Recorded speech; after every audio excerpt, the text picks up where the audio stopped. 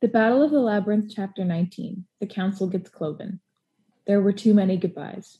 That night was the first time I actually saw camp burial shrouds used on bodies, and it was not something I wanted to see. I'm Ava. I'm Neve. And I'm Brayden. And this is Return to Camp Half-Blood. Join us as we journey back through a childhood favorite series.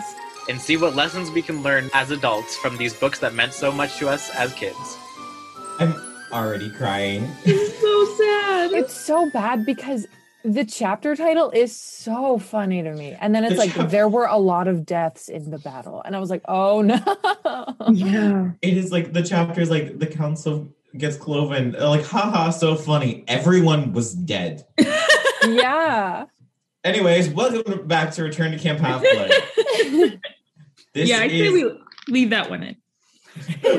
This is a very special episode in a lot of ways because it is the final chapters of the Battle of the Labyrinth, but also this is our 50th episode, guys. What? Really? Yeah. Oh, Give wow. or take. So exciting. Give or take. It is the 50th episode in our timeline. Okay. I wasn't sure if we counted our bonus Patreon preview episode, but I did. And so this is 50. Okay. If we don't, next week is 50. So vaguely 50-ish. I'll take it. I'll take it. But we've done a lot is the thesis of that. So that's very special. I didn't really think of anything good to celebrate that, but I wanted to note it. We'll celebrate our year anniversary more. Yeah, we will. That'll be fun. That'll be fun. So we're talking about the final two chapters of the Battle of the Labyrinth this week, chapters 19 and 20. The council gets cloven, and Percy has a birthday. That's exactly right. 50 episodes in, and I still don't remember to pull up Me neither. It's the names of the chapters. Not great. My birthday party takes a dark turn. Okay. It was close. You had... Percy has a birthday. Same thing. Yeah, for sure, definitely. All right, now that I have said a lot of stupid things, Ava, would you like to take it away with the summary this week? Would I like to? I'm going to. I know my obligation. Who has a timer? I have the timer. Okay. All right. 3, 2, 1, go. Okay, everybody's dead. And basically 19 is like people taking care of the dead people and kind of burning them into the sky sometimes. And then also people get healed. And maybe I misinterpreted that. Okay, I don't know. And then people get healed, and then everyone goes home. And Percy is like, "Oh no, Annabeth! Like, why aren't we that close? Why are you distant?" And then there's a big environmentalism moment. But then, comes home, and then Paul's like, "I think I'm going to propose to Sally," and then Nico pulls up. All right, Nico pulls up. That was a very random assortment of the things that happen in the chapters. Why were you looking at her so weird, Brayden? Like, that happened. I just like the people burned up and went into the sky. Well, because for a second I was like, did I misinterpret it? Is it just like the shrouds that cover them that are burnt? But I mean, their bodies are burnt, but I just never thought of like smoke as like their bodies going up into the sky. Well, that's not what it, because when I guess it kind of is. Well, because the text was like, sparks flew up and we saw like stars or something, and I was like, oh wow, like that's them. I think it was very beautifully written. Yeah, I just thought their bodies going up into the that was just an interesting way to phrase it. It's interesting because the dead people, everyone died apparently. That was also I was like, okay, a couple people died. Everyone? Yeah. Oh my God, Brayden, it's a summary. I know. But I've done worse. You're so right. I'm trying to think of what you forgot. It's interesting because the people dying was like the first page of these two chapters, and I also got stuck on that. Yeah. Like in coming up with my music. I forgot the Moonlace bit. The Moonlace, yes. But like Listen, I remembered it, I just could not fit it in. yeah. But yeah, Grover doesn't get kicked out. Yeah. The He doesn't get council is kicked very out. mad. Dionysus comes back. Yeah, I was gonna say Dionysus. That was the big thing. We get two gods featured. Yeah. Three. Hera. Oh my god, Hera. Yeah. A lot happened to these chapters. Wow. Yeah, true. Yeah, so we have a little talk with Dionysus, a little talk with Hera, a little talk with Poseidon. Poseidon. Anything else? I think that's it. I think that rounds it out. Yeah, I mean the chapters aren't like they didn't feel jam-packed to me because they were like your classic closing the book chapter.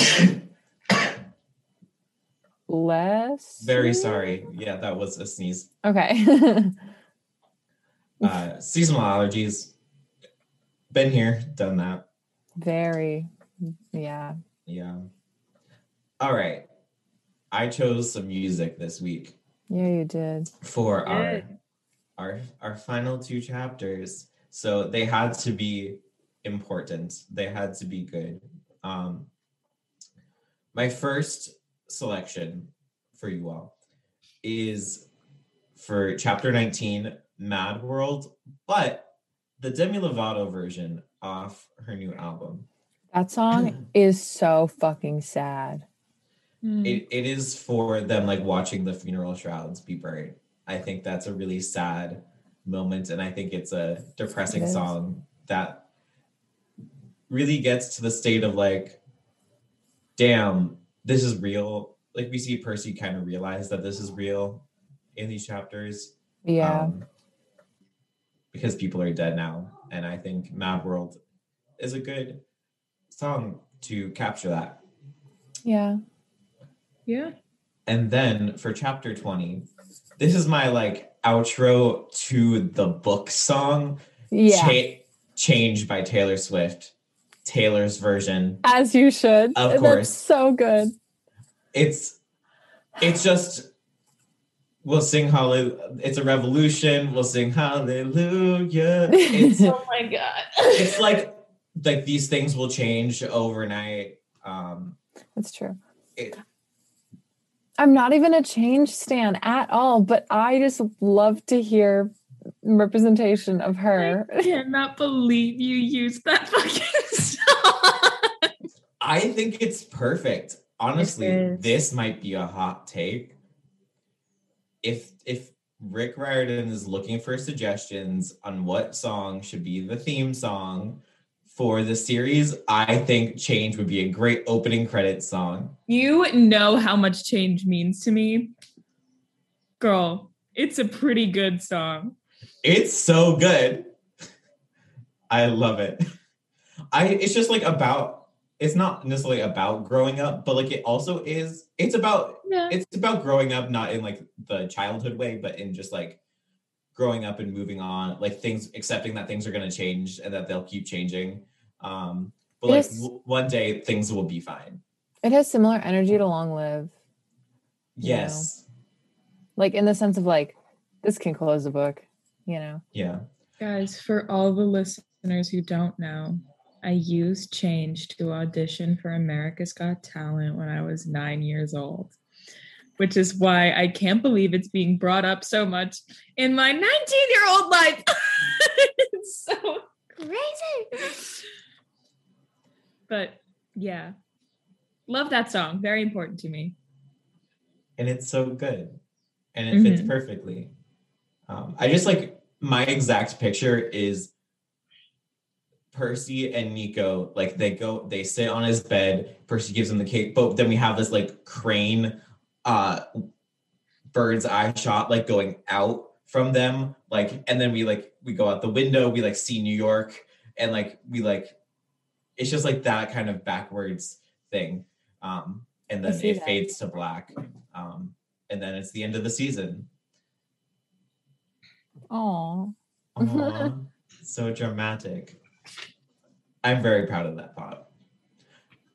All right, what did we forget?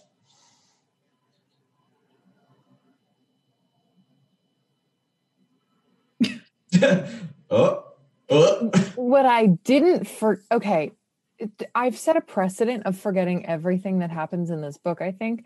But what I didn't forget was the Clarice and Chris Rodriguez thing, because I just think that is so ridiculous. I'm sorry. What? Where did it come from? Why? Anyway. I think maybe it was like Clarice. I mean, it was obviously done to soften Clarice's character.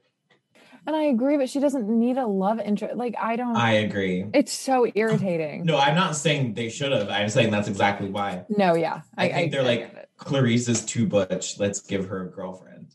A boyfriend deserved a girlfriend. Was given a boyfriend. Anyways, straight people. Straight people will be straighting. I forgot that Dionysus has I forgot that Dionysus has a little moment. Me too, yeah, me actually. too. I completely forgot about that. And that I forgot that he has only 2 sons. Yeah. That he named after 2 of his other sons. It's a weird choice. There's like, I had twins again. Might as well give them the same names. He doesn't really strike me as a creative person when it comes to stuff like that. You're efficiency over creativity. So he doesn't mix them up. Yeah, exactly. But that's so sad. Yeah. We kind of hate Dionysus. He's annoying, but he's been kind of coming through these past couple of books. I was gonna say I really liked him in this chapter. He was mean but like funny.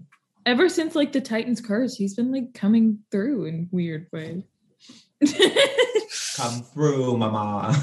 It helps that he's Stanley Tucci too, just forever in our minds. It does help. Actually, picturing him as Stanley Tucci a great deal. Helps a lot. Yeah, I have to agree. I also forgot that, surprise, but like I forgot that there were twins named Castor and Pollux, which I think is really cool because myths. Well, not anymore. There's only one now. Good night. Gotta go. Yeah, I also I forgot that people did die in this battle. Like, it feels like a no-brainer, but I did remember because it was like, oh shit's real now. Like, like people have died, yes, but not in like a large scale battle like this. And this is the first time that it's like, oh, this is like actually a war. Like, we're not just like a couple select kids going on quests and getting in trouble. Like, these are like this is a war now. Yeah. And it's interesting too that like people are killed, but they're very tangential characters that don't mean a lot to our other characters except Dionysus. But like Dionysus, I wouldn't even call one of our main characters.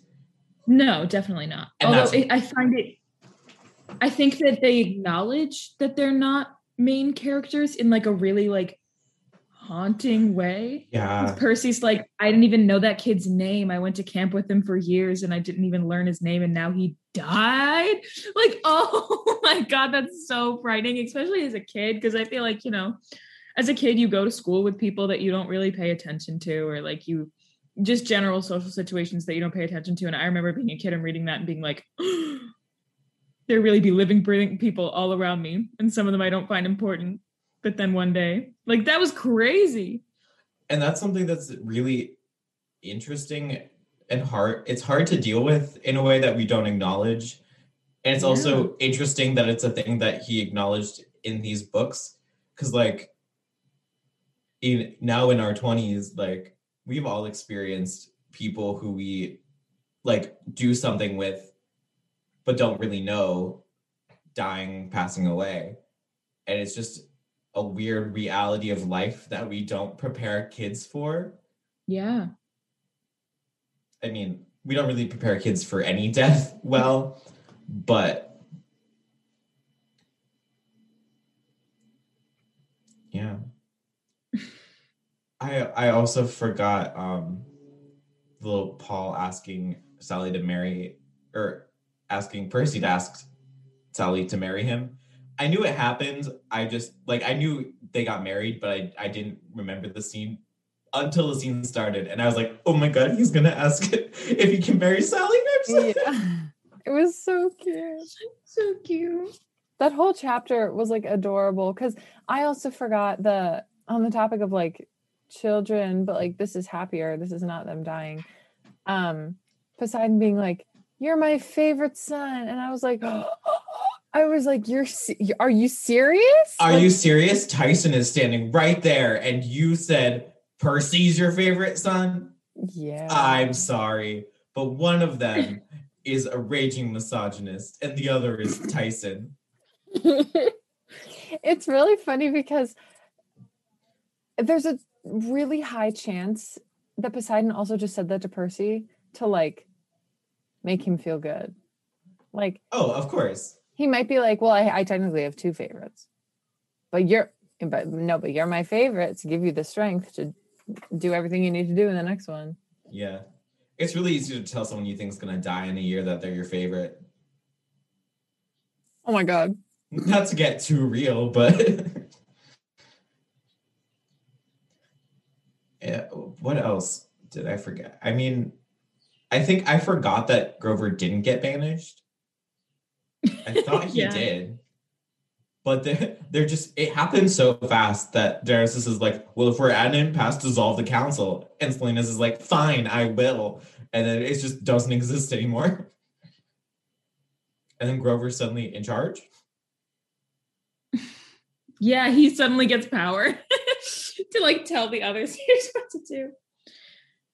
This is so unrelated, but I forgot that Annabeth didn't say the entire prophecy. And like, it's such a brief moment, but I was just like skimming back through and realized like, Percy's like, what was the whole prophecy, Annabeth? And she's like, no. And I forgot that she just like omitted a line and like never told anyone until right now. And like, I get the symbolism of that, but I was like, holy fuck, I forgot she refused to tell anybody the end of the prophecy. It's like, these prophecies kind of be couplets often, right? Like, yeah, kind of ends a little weird. Nah, that's it. Yeah, it's also, that line was really sad. The lose love to worse than death, because she experiences it twice. Because she loses Percy. She thinks it's about Percy. Halfway through this book, when Percy dies and is sent to Ogygia, doesn't actually die. But then he comes back, and Annabeth's like, "Fuck! I thought we resolved this prophecy." and then we find out that no, it's Luke. Wow. And she says that in the chapter. She's like, "I didn't know who it was about." And that kind of, that really struck me. Anything else we forgot? Hera's here for a moment. Oh, yeah. I forgot that Hera comes back. Yeah. She doesn't stay for long. She's just like, you're okay, Annabeth. But she makes an impact, and she also begins to set up the Heroes of Olympus. Oh yeah, that's true. Because she's like, you're gonna regret this, and then she takes her boyfriend away. Spoiler alert. But because I knew that they start, I could not remember why Hera and Annabeth hated each other, because they were getting along. They weren't like, Annabeth wasn't getting along with her, but Hera was like really trying. I also forgot that Hera like orchestrated everything that happened. Yeah, a lot of the major points. And we'll talk about this later. I have some thoughts about it. But we'll take a quick break, and then we'll be right back. All right, guys, welcome back. This week, our theme is growing up. I think I forgot to say that at the beginning of the episode, but our theme this week We're saying it now. Yeah. The theme this week is growing up, and I didn't realize how much I would see growing up everywhere in this chapter. It was kind of just like, end of the book, growing up feels right. it is like a huge theme and like very like it's actually overtly stated, I think, which is what we can go and talk about first with Grover. And I didn't bother to find or mark where it was in the chapter, but Percy and Annabeth are like, Grover's really grown up now, huh? Yeah, it was so nice. It's especially just because I feel like, oh, sorry, but like No, you I go. feel like Grover has spent the entire series being like considered, maybe inadvertently, the one that like Percy and Annabeth have to like take care of. Do you know what I mean? Like he's Yeah. just sort of there eating tin cans, and like he'll come and use when he can, but like they need to like protect him. So to have them be like, oh, he's growing up, like he's in charge now. I was like, oh, I mean, he probably could have done this at any time. You guys just really feel like you needed to protect him, but like it's okay. Good that you're acknowledging it now. Yeah. It is really important. I think that Grover's dynamic with them is interesting because he starts off as both of their protectors, and then they each kind of grow up to protect him, and he loses a little bit of that role. And then we see him grow up again, not in the way of like having more power than them, like in the ways that they've grown up, but in a way that he starts to pursue different things. And so he still has his relationships and dynamics with them, but his focuses are completely different place than theirs. And I think that just says something interesting about the reality of growing up. Like you grow up with other people around you, and for a lot of the time that you're growing up, you have static dynamics in a way that like you're maybe like power levels in those relationships change, but you're stuck in that adolescent childhood same frame and same place. But then like you grow up, I like going off to college, not even just going off to college, but just like as you grow up getting into high school, I would say primarily, and then like going off to college and everything, you just start to focus on different things than the other people you grew up with. And you just kind of separate off because there's different things that you care about, even if you still care about those people. I don't know if any of that made sense. No, it did. But, Yeah. okay. I was trying to keep up with my mouth. I Brain. understand. Yeah, it's kind of wild how I don't think this is the truth, what I'm about to say, but I think it's an interesting theory. She's about to lie. No,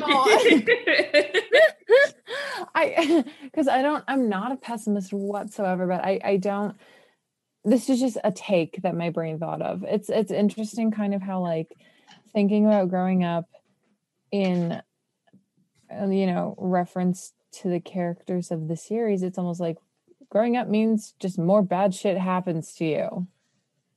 And like, I don't necessarily think that's true.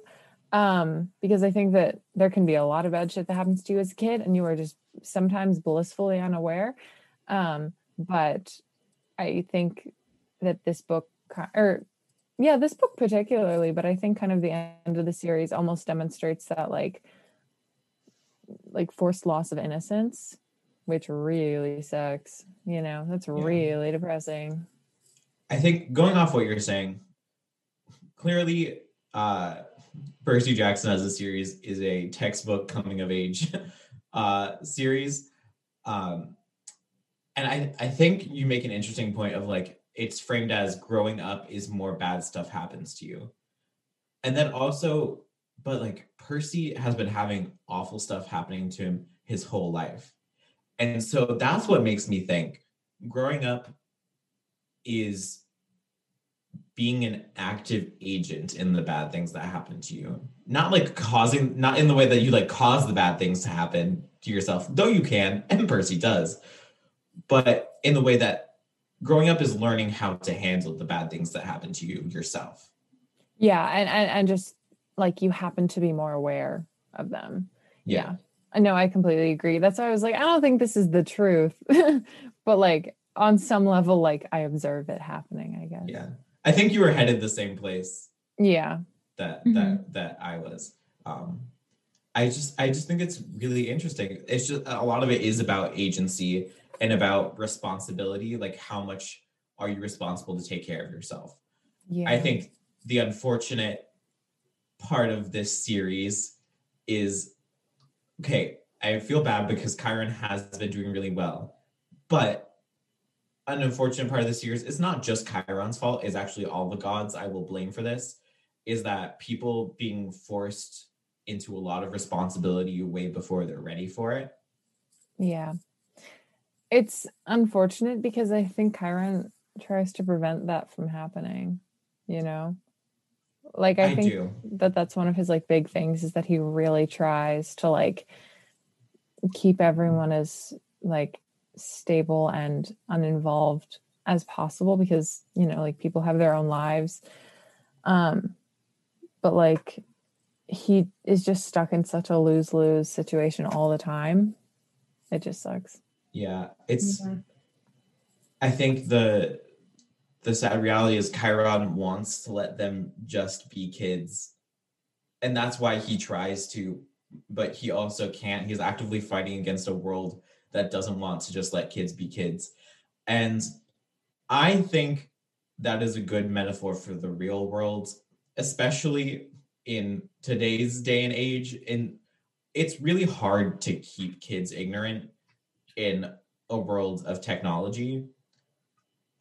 And so I think that poses an interesting question. How much is it our responsibility to keep from kids?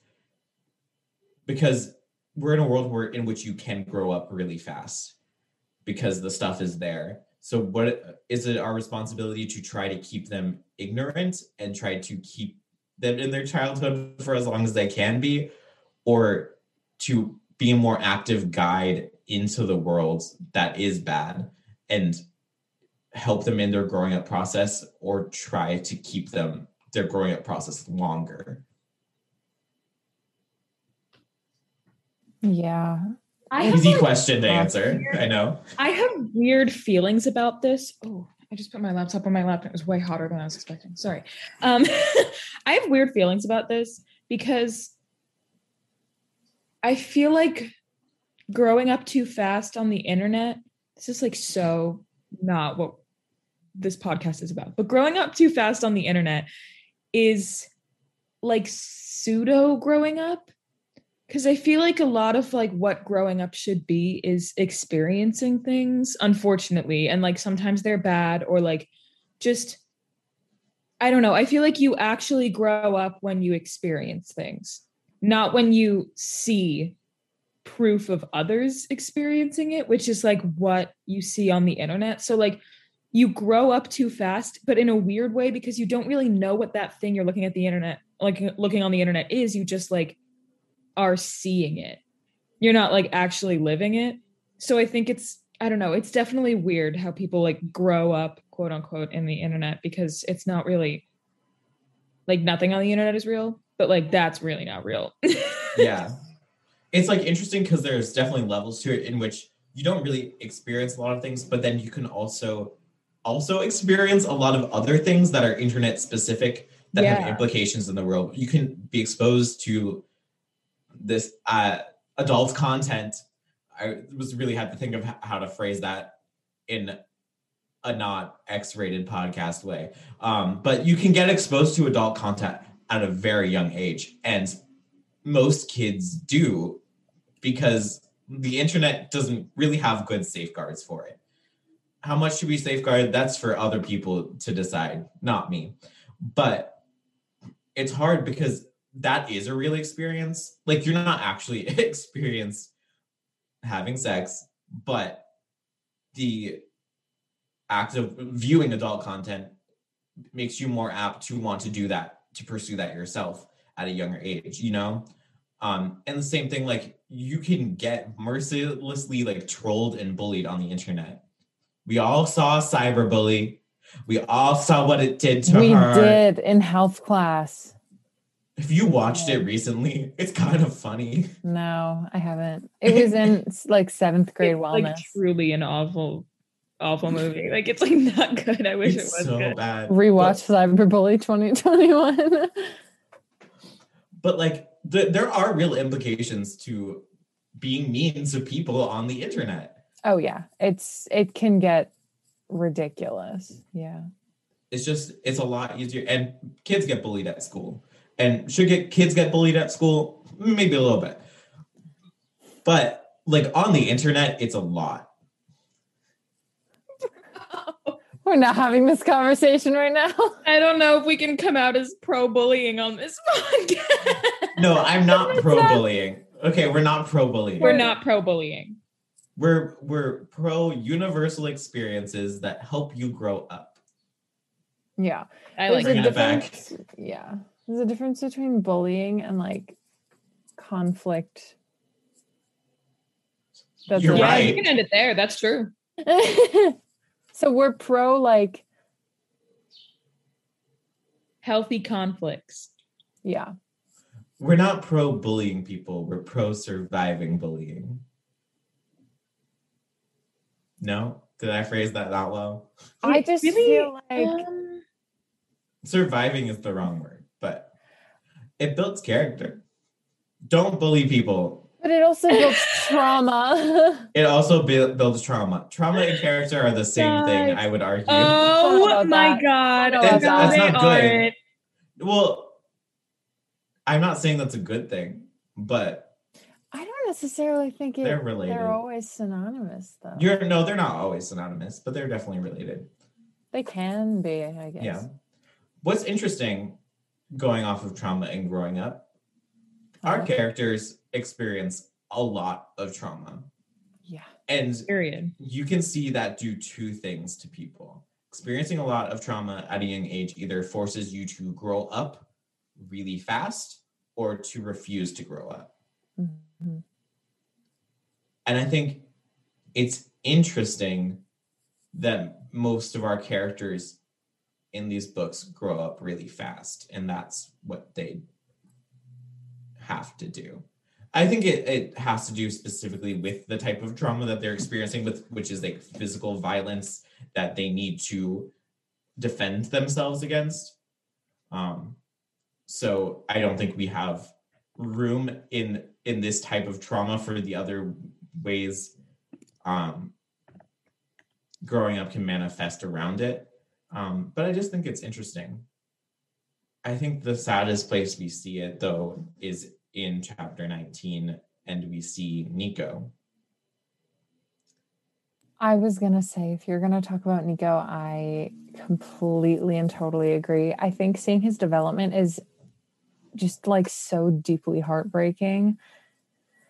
Because Rick really set him up at the beginning of the Titan's Curse, like this really sweet, excitable kid. And then next book, he is so sad. And just, he has grown up like 5 years in less than a year. And oh my God, it's ridiculous. I think Percy makes a good point to Nico that Percy also needs to take for himself. You can take time to be a kid still. Yeah. And I think He was so fucking sweet. it was so sweet. And it was really cute when he was like, Hades has 4,000 attack points, and Nico was like, actually has 5,000. And I know this because I think it says a really good message to adults that we can take into our lives. That is like, yeah, we're pretty much have grown up. We're growing up. And I think everyone universally has grown up a lot in the past year, living through the pandemic and everything else that went on during the pandemic. But it's okay to take time to be a kid again. It's okay to like sit and like watch a Pokemon movie. It's okay to listen to Taylor Swift and just like enjoy it. Like, you need to take times to enjoy things for yourself that maybe society doesn't view as productive or redeemable or important. It's okay to enjoy the things you want to enjoy. It's okay to collect little things that you want. It's okay to have your little Squirtle Pop Funk sitting on the back of your Zoom. Sorry. That was an at to myself. But yeah, it's like, it's okay to enjoy things. It's okay to get joy out of reading Percy Jackson once a week. To maybe okay to have escape a little bit. Yeah, no, I agree, especially because society is so, oh my God. Okay.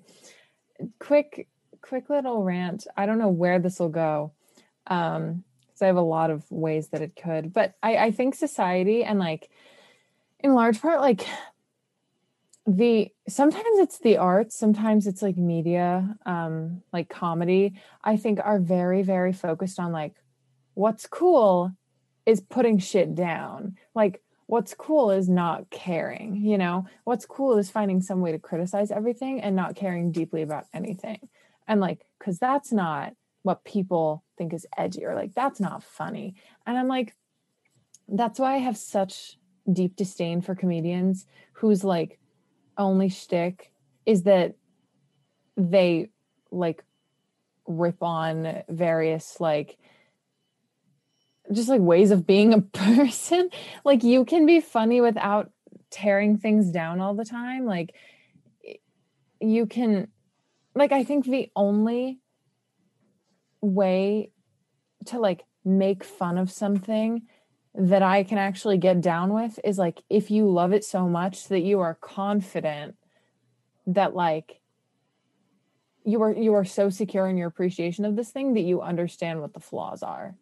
And I think that media and arts and comedy do not quite go there. And I think a lot right now of those industries, or a lot of members of those industries, are very, very quick to tear down anything that anyone enjoys. And so like, I don't know. I think it can be very hard to let yourself enjoy things, especially when society is telling you that like you're not desirable, or like you're not fun, or like people don't want to be friends with you if you like to, I don't know, like read Percy Jackson. Like, that's not like real. But I don't know. I don't know where this is exactly going at this point, but like, it's just ridiculously irritating to feel like you're wrong for like having fun. Yeah. I think that's a problem in entertainment and media and art universally. And I think like specifically while we're talking about growing up, I think we undervalue children's media a lot, which is not me saying like all children's media is good, because it's not, but I think we undervalue that children's media can be good and should be good, because it's really easy to produce crappy kids content. And I think we see that a lot with my friends who have kids now. The stuff that their kids watch is all about light and sound satisfaction. It's to keep a kid looking at a screen and indoctrinate them into capitalist society. But like, it's really just like the thing, like CoComelon. What is that? I don't know. It is like bright colors, bright lights, bright sounds. When children's content can be educational and important and teach people things. And that's why I think our podcast is important, because there is value in looking at young adult fiction, at children's books, and being like, okay, these are the important things we can learn from it, because there's a lot in here, and there's a lot in here that we did learn, and maybe we didn't sit down and like be like, this theme, and this is where I saw it, and this is why I learned it. But like, these are the things that media and books and art teach kids and young adults. And so that's why I think it's important to acknowledge that they can do this, and that they should do this, and we should put a lot of effort into the children's and young adult media that we create, because and this goes on to like children, like little kid stuff, like Disney Channel shows, like even up to like things aimed at like middle schoolers, early high schoolers, like Riverdale and stuff. Like that's just something awful to show middle schoolers, not in the way of like it's like a bad influence. It's just like it just has a lot, not to shit on Riverdale, I don't want to do that, but like we should aim for our art to have redeemable societal implications. Especially, yeah, I mean, I think especially because when you're growing up, when you're in like middle school, a lot of times sort of the entertainment that you consume is your entire world. Like kids feel so much and so strongly, especially about sort of the things that they consume, because that is so much of them. Like that becomes you, you know, the things that you consume, like you are a conglomeration of everything that you have ever witnessed. And I think that is so fucking cool. But besides that, I think that like, especially when you're younger, like there are only a select few things that you've witnessed. And like, for example, if I had never seen a movie before and then I watched a movie, I was like, that's my favorite movie. Like that is the best. So like when kids haven't really consumed a lot of media, like the things that they do consume, like when they're young, is very important to them. And so I think just giving them really shittily, you know, done entertainment just because like they're like quote unquote they're just kids, like doesn't, you know, it doesn't matter. Like it really matters. I think it actually matters more for them. Yeah, and we develop our values just as much from the media we consume as the people who raise us, especially our generation and like generations following us who have media so much at their fingertips. Media has always done this, and arts and literature have always done this, but the accessibility of media in this day and age is so strong that it's more important than ever to assess what values the media and art you're producing are putting out into the world. And with that, Sass Moments. All right.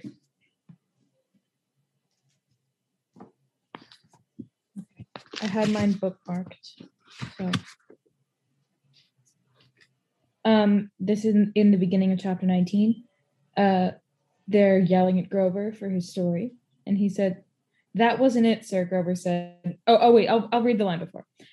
"Sacrilege. Perhaps the wild god favors us with a blessing, or perhaps Grover's music was so awful that it scared the enemy away." "That wasn't it, sir," Grover said. He sounded a lot calmer than I would if I'd been insulted like that. It's just very funny. Good for Grover for keeping his composure. Mine is a Tyson moment, of course. "You believed in him. Without Briaris, we would never have taken down Campy." Tyson grinned. "He throws good rocks." I laughed. "Yeah, he throws really good rocks. Come on, big guy, let's have dinner." It was funny, but also so cute. It was so sweet. You do throw good rocks. You do. Yeah. Mine's a Poseidon moment, actually. It's in 19. It's when Paul and Poseidon are meeting for the first time. And Poseidon raised his eyebrows as they shook hands. "Blowfish, did you say?" No, Blowfish, actually. "Oh, I see," Poseidon says. "A shame. I quite like Blowfish. I'm a Poseidon." That was such a good moment. So much. So many good moments from that conversation now that I'm reminded of it. Right? It Like, was you're so right. funny. I used to teach ancient history, and Poseidon's like, "That's me, ancient history." It's like, well, it is. All right, before we get to share our offerings this week, we have some listener offerings to share. I don't have all of them to share, but I picked some standouts, so we can all take turns reading some. I'll go first. Our first one here is from one of our prior guests, Matt Williams from Fandom Encounters. He says, "Offerings. Mrs. O'Leary for defying expectations time and again. Briaris for overcoming his trauma to help. And he wants to vote off the island. Garion and Eurytion for war profiteering and sloth because capitalism is the true enemy. Period. You know who you're talking to.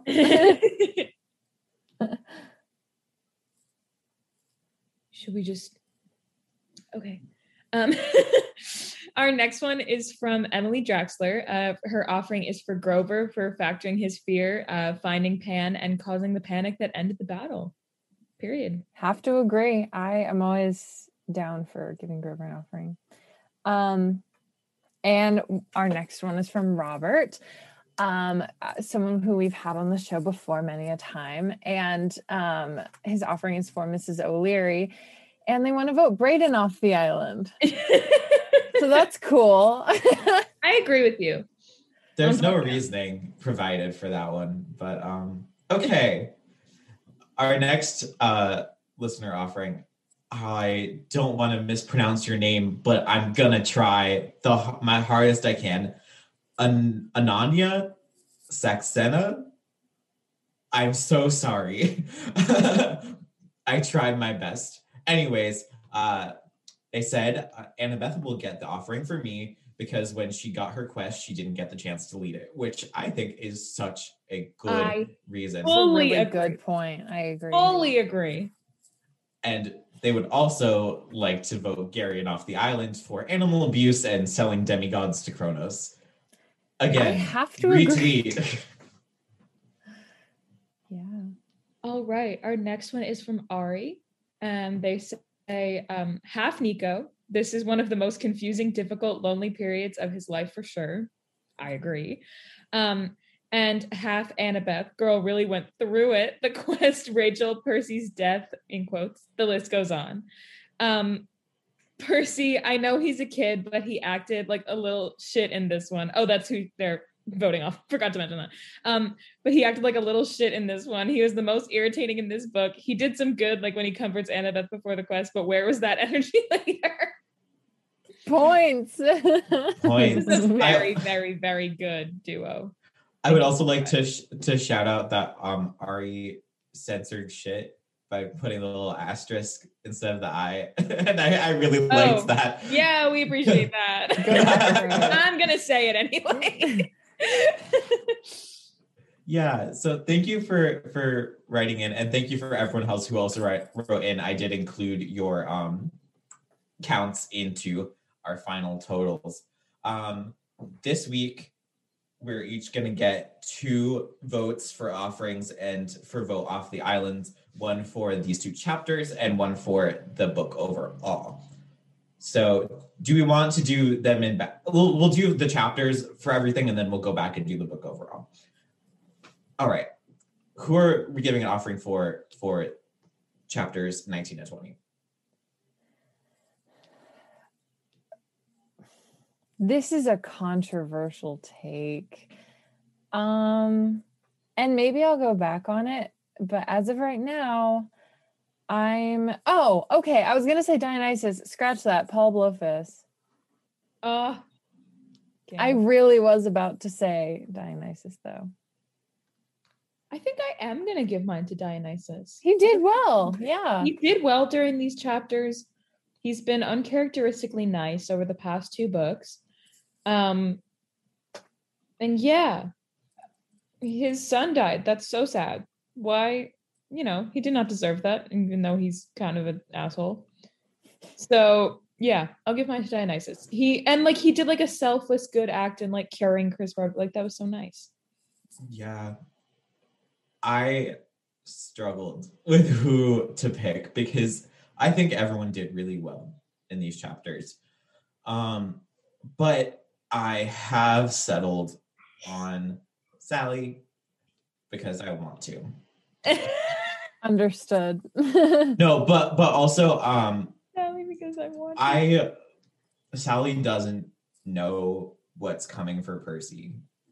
And Sally is trying her best still to give him a normal life without knowing that there's this prophecy that her son is gonna die in a year. Like that's not what it says, but like it's heavily implied. But also I'm giving an offering for her because she's also really taking time for herself again. And her journey is in the background of this story, but I want to make sure it doesn't go unnoticed. Sally has been very selfless, and she's finally doing something that makes her happy, and that is Paul. And I'm really grateful for that. Also, it was really cute when she sees Poseidon at the door and gets a little flustered. I was gonna say that must have been really stressful for her. Yeah. Who are we voting off the island?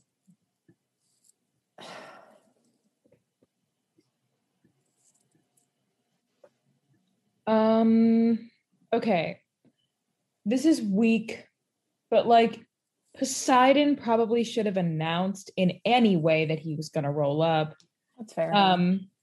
And he was still a little too vague. Like, thanks for visiting, Percy. Also, Tyson deserves to be your co-favorite son. I agree. That's very real. I agree. I don't know. Mine might have to, this is also weak, arguably weaker. I think Luke, because he wasn't in it, but seeing the impact on Annabeth just still sucks. And like Annabeth was not like the same whatsoever. She could not function around her friends, and anyone who kind of does that to someone else, girl, bye. Yeah, I agree. I'm also gonna jump on Poseidon though. I don't like that he gets a lot of credit for showing up once in a while. That's true. It just says a lot about how much we require moms to do in society and how little we expect out of men. Yeah. Okay, back to offerings for our overall offerings for the book. Yay. I'm actually so excited. I love these tallies every single time. My overall book offering is Grover.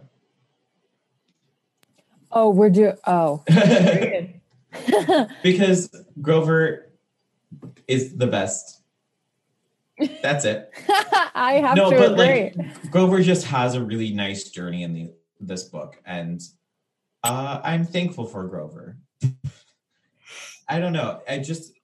And we also don't get to see much of him again. He is in the next book, but he's not as big of a part of the next book, and then he kind of disappears. And I just think he does a lot.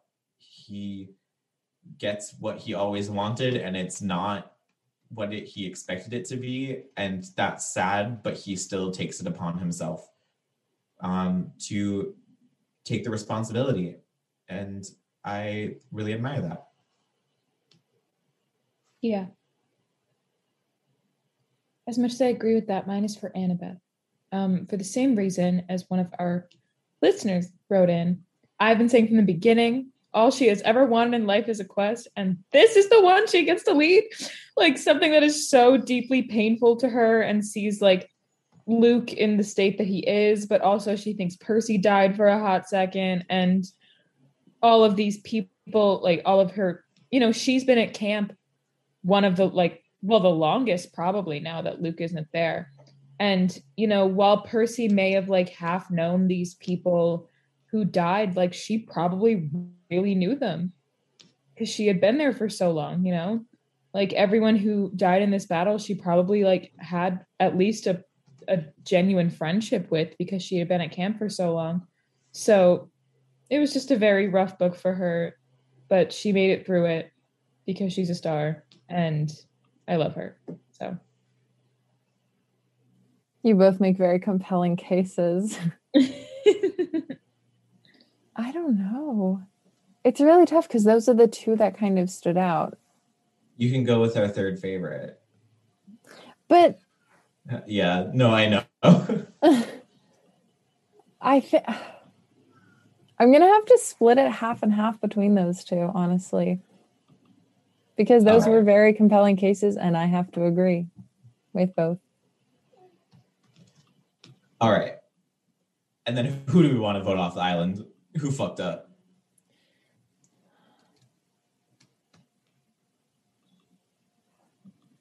Is Garion too easy? I was thinking that too.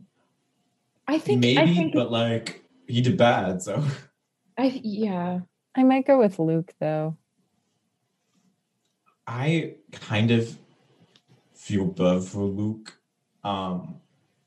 Like a little too bad to vote him off for the whole thing just because like he's gone, you know? I feel nothing. Mine is mine. I also feel nothing. Glad you Mine- said that. Mine is Minos. Oh, that's fair. Oh, That's very fair. yeah. Minos was Still Luke, awful though. throughout the entire thing. Still Luke for you? Yeah. She said 2 votes for Luke in one day. Yep. All right, then I'll vote. Yeah, I'll vote Garion. Even things out. There we go. Share the wealth. All right. And let me do a quick little once over to make sure all those numbers are correct. And then I will share our final tally. Very exciting. This is the part that I always get excited for. That's what I meant. Just need to make sure they're all in the right order so I read them correctly. Got to move around my little spreadsheet. I love my spreadsheets. I like your spreadsheets too. It's kind of amazing that you like do them. All right, I'm going to start with voting off the island so we end on a high note. For votes off, tied in last place with all 1 votes, Poseidon, Percy, Eurytion, Brayden, Camp Half-Blood in general, Pan, Hephaestus, the Patriarchy, Perdix, Nico, Hera, Quintus/Daedalus, Neve, Annabeth, the Stoll brothers, Malcolm. Oh no! Oh, sorry. These are the two votes off. Annabeth, Stoll brothers, and Malcolm. With 3. Oh, actually, this is who I should have voted off. Too late now. Kelly. Oh my god. The Council of Cloven Elders, and Zeus, all tied with 3. Zeus is great because Zeus wasn't anywhere in this book, and he still made it into 3rd place. We just hate him.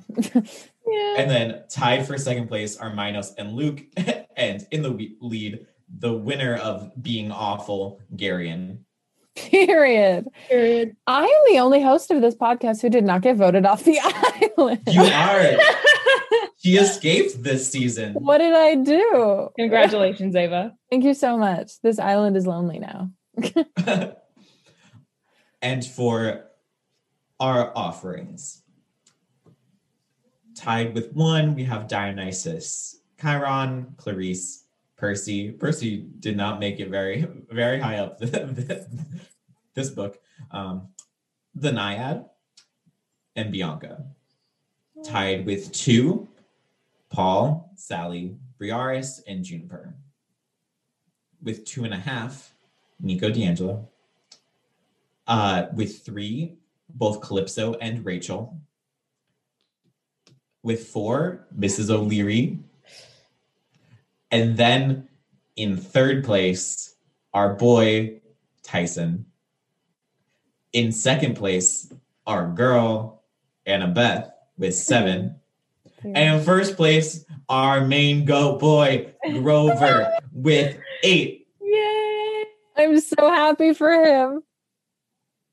And I will, since we're going on to the next book soon, I will give a quick little update. I'm just going to tell you our top, I'll give you the top 5 of our total running series list. Mm-hmm. So top 5 being voted off.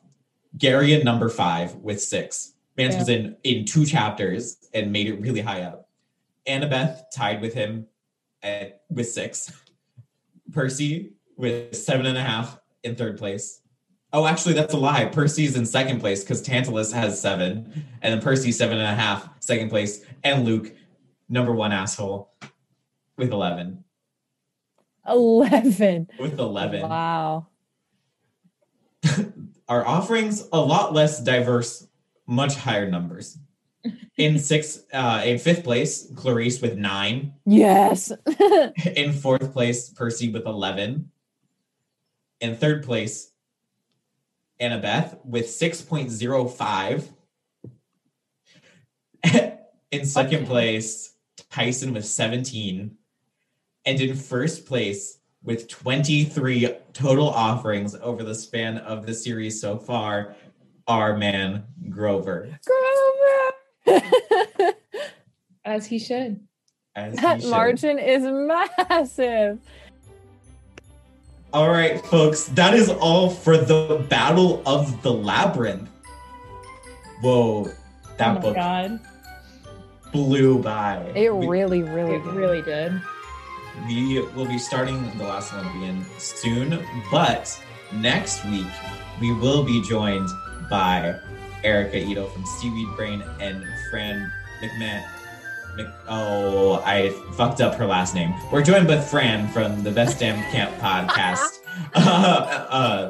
where we will be watching Wonder Woman. Oh. You have one job every week. I know. But we're watching Wonder Woman. It's very exciting. Does it have any relationship to Battle of the Labyrinth? Not really. But it's Greek mythology-ish. Amazon. And we want to watch Wonder Woman. Raise the glass for my girl Hippolyta. Make sure to follow us on all of our social media. We're at Return to Camp on every platform that matters. And we also have a Patreon and a Redbubble store and a website. www.returntocamp.com. Thank you. Woo! See you next week. See you next week. Woo! 50th time we waved goodbye to the camera.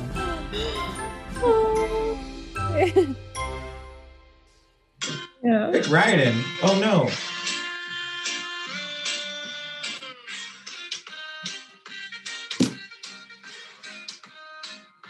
I don't know what's happening with my technology. What